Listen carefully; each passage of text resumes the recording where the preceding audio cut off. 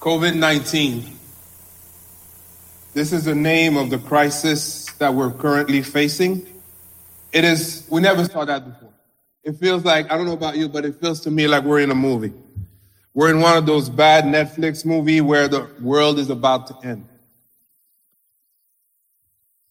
We're in the month of March 2020. It's a month of I have to use the mic. It's the month of my birthday. And normally, so my birthday is followed by my anniversary, which is followed by my wife's birthday. So normally, we take that time to take a vacation or do something fun. Rather, this year, I was in line to get laptops for the children. And I call that the laptops of the apocalypse, right? Because the kids are at home and my wife is at home. And for my birthday, the kids went with my wife and they went to buy me a gift. And they bought me a gift card. My wife let the children choose what gift they were going to give me. Giving me a gift is not complicated. I'm going to give you the ABCs of giving David a gift. Amazon, Best Buy, or cash. It's not complicated. Rather, they got me a Starbucks card. I don't do Starbucks. I'm not fancy like that. And at my job, we get free coffee. We have those little Keurig thingies and we put it in there and it's free coffee, free Starbucks coffee, free Dunkin' Donut coffee. They even have one that's energy and caffeine all together, but it's all free. So what am I going to do with a gift card from Starbucks? A few days later, but your children give it to you, so you're grateful. But a few days later, guess what happened? The city of Boca Raton shut down. They're shutting down our building and we have to work from home. And not home, I don't even have a coffee maker. So now, if I want to have my daily fix of caffeine, I need that little gift card that my daughters gave me. And how did my 8-year-old daughter know that I would need the Starbucks card? I have no idea. But that just tells me in a little way that crisis that we're going through, God already knew about it. The crisis doesn't take God by surprise. God is on the throne and he already knew what was going to happen. And he made provision for us to go through this crisis. So if he took us to it, he'll take us through it. But the question is, how will we be on the other side? See, the crisis that we're facing is called COVID-19, Coronavirus Disease 2019, which is the year that it was discovered. Our message today is entitled Convert 20. How will this crisis change us? You see, the crisis reveals more of who we are. If we're a bad person, the bad comes out more. If we're good people, the good comes out more. And in a crisis, you see the best of men and you see the worst of men. The worst of men that we see during this crisis, for instance, people hoarding toilet paper. Why do you need to hoard toilet paper? It's not a crisis like that. You're going to find more. But when you take it, guess what? Somebody else can't take care of business anymore. Another worst of people is those scams. I received several texts about Walmart giving people $250. Walmart is not in the business of giving people money. They're in business of taking your money. So now they send you that text, Walmart is going to give $250. Now, if you're like me, you want the money, so you're going to click on that link, and it's a bad link. And I received it from a South Florida number, and I received it from a Canada, Montreal number. So it's all over the world, people pranking.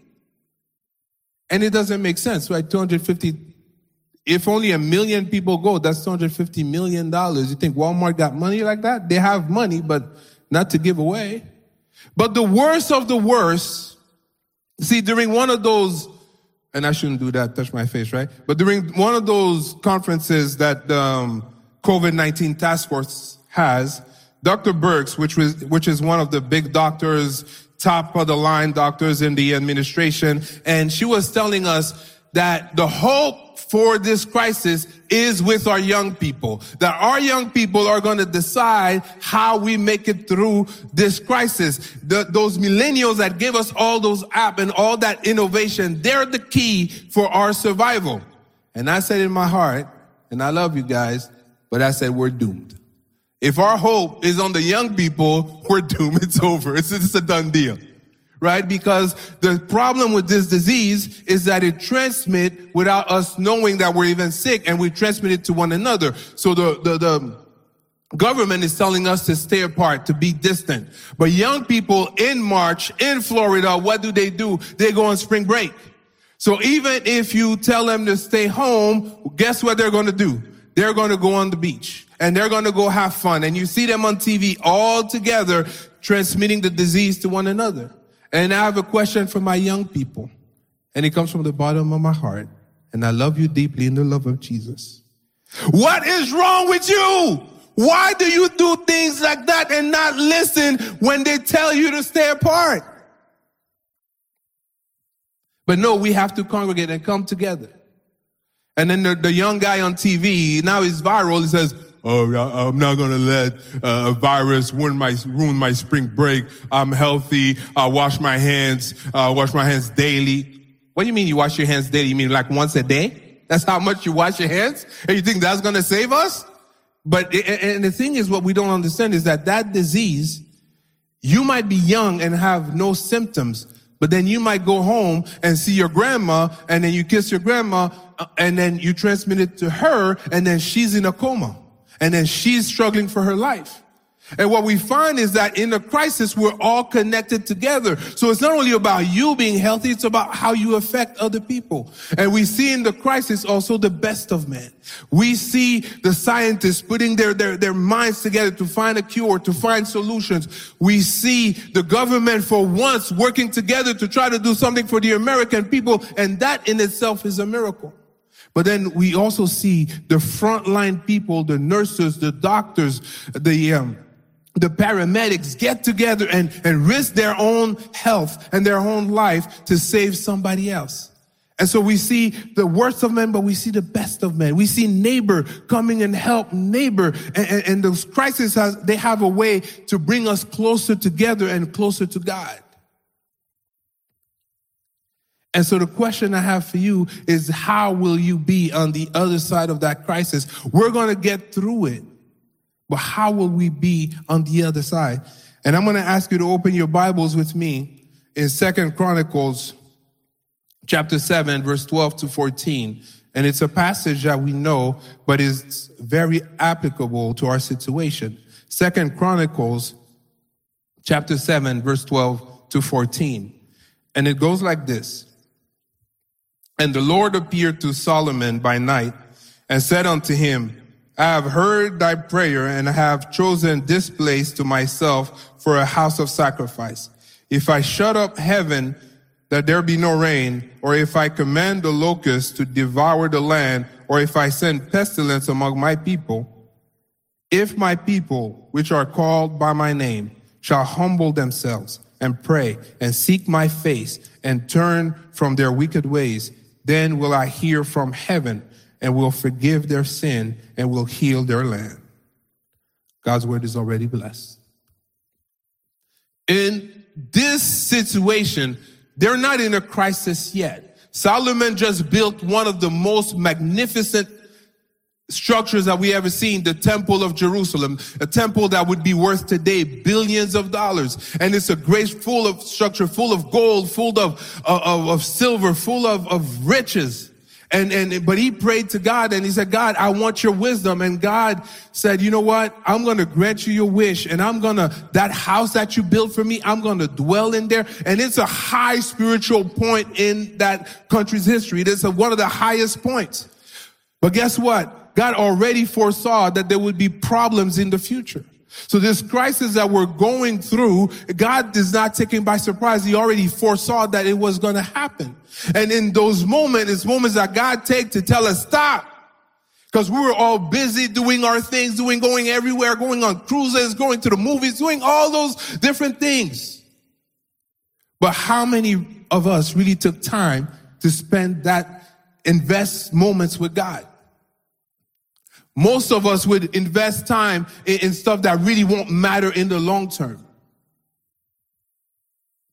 So God has a way to get our attention.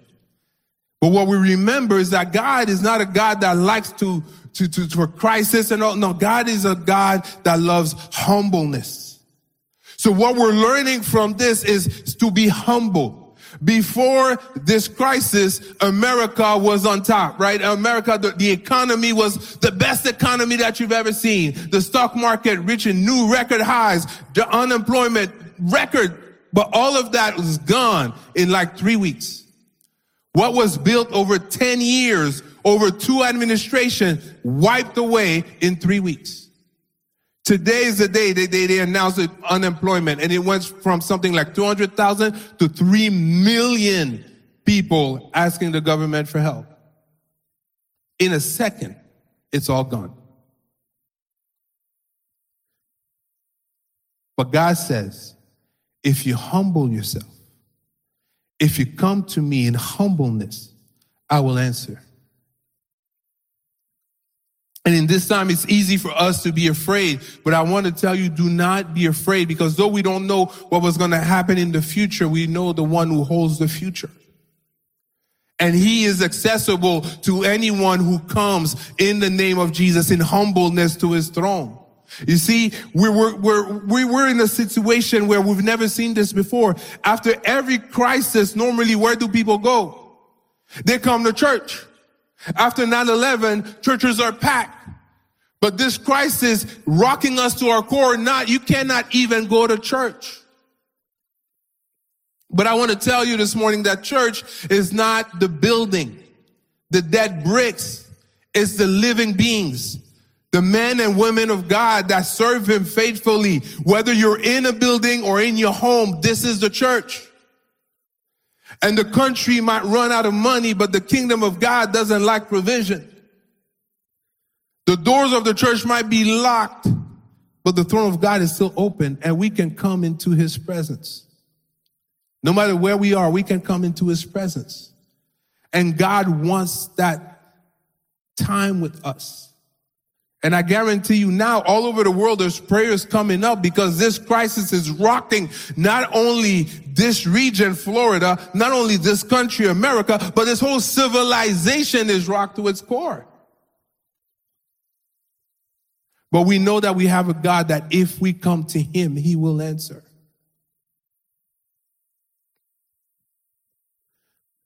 It doesn't say, if my Netflix, which streams upon my shows, something will happen.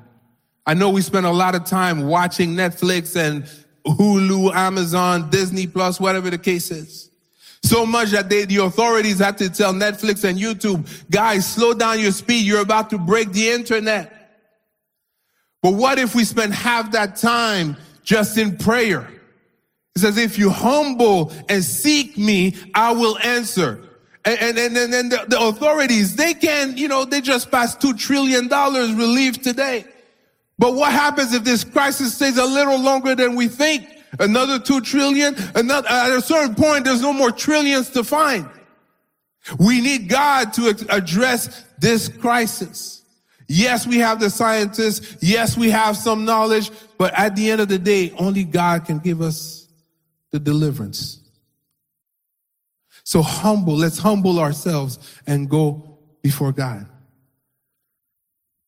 The second change is it allows us to invest in other people, invest in the people that really matter.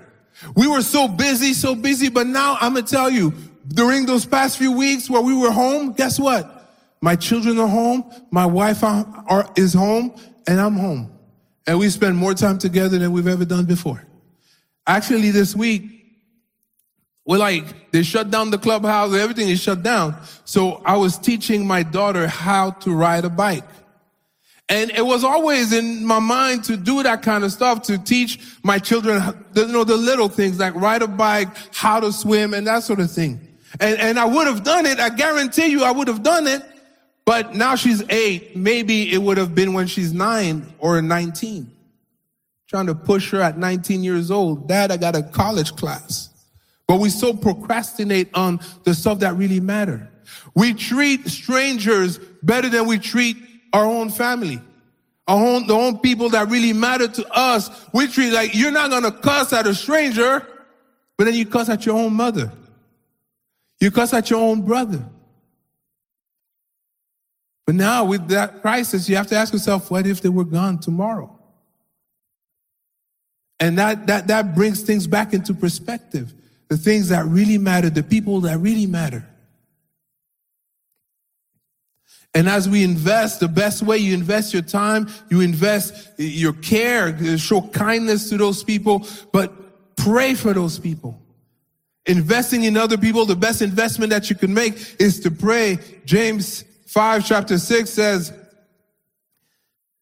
James chapter 5 verse 6 says, therefore confess your sins to each other and pray for each other so that you may be healed.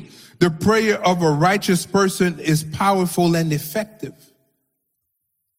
And in that time, in this time that we live in, you take time to pray for other people. Take time to pray for your family. Pray for your children. Give them the blessing of God in their life. Give your wife, give your husband the blessing of God in their life. But also pray for the people in the front lines. In our community, we have a lot of nurses. We have a lot of teachers. We have some doctors. We have some paramedics. And these people, they're on the front line facing the disease face to face.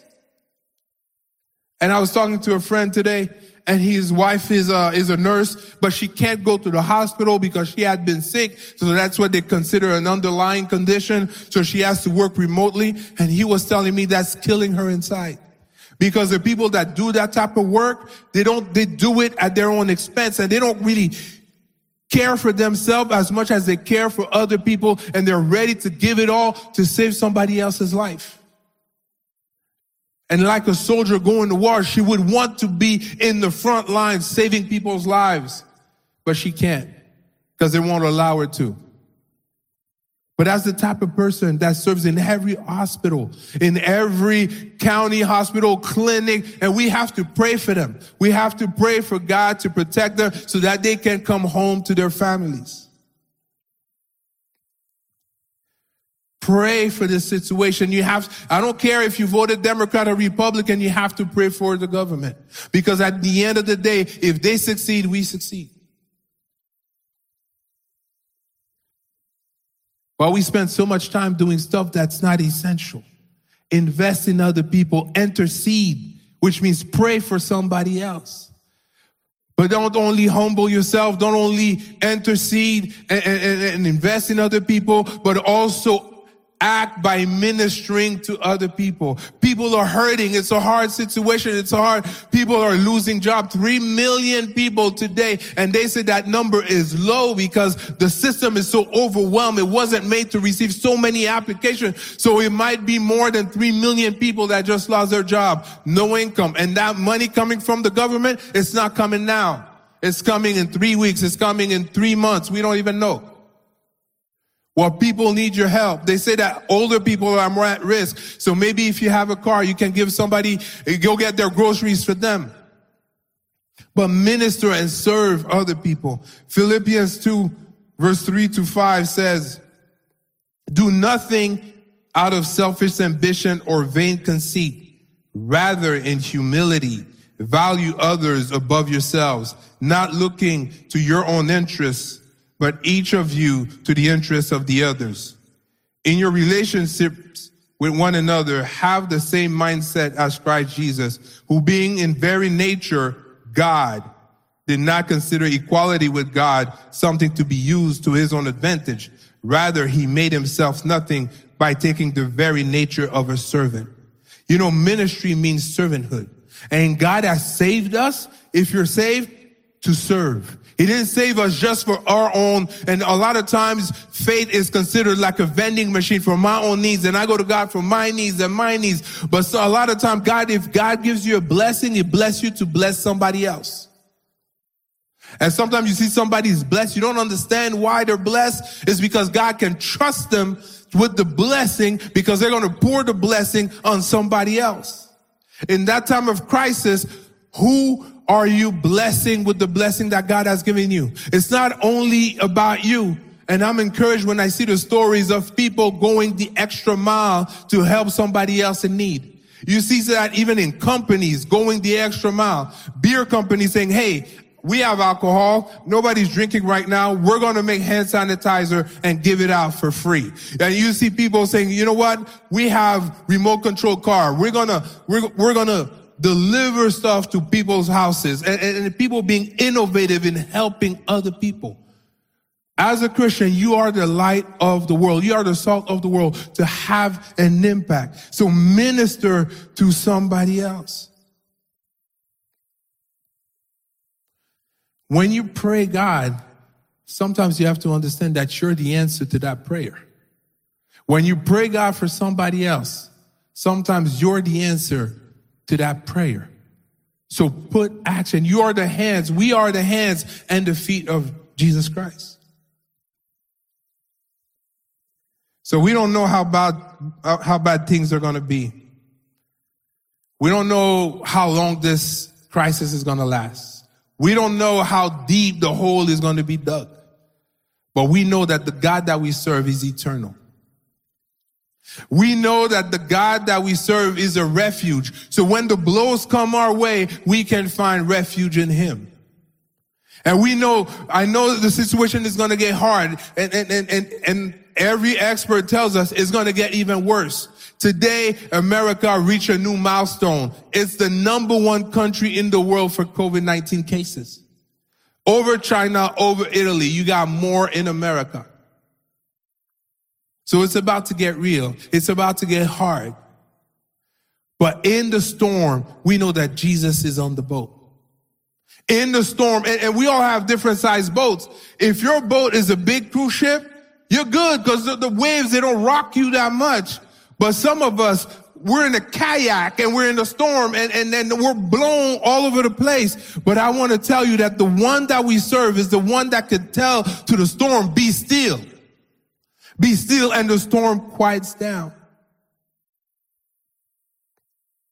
So our refuge is in God. So in that time of crisis, my encouragement to you and to myself, brothers and sisters, is to make it about him. Make it about him, because it's him that can see us through. Him, humble yourself. Him, invest in other people. And him, minister, serve other people. And God will see us through this crisis. God bless you.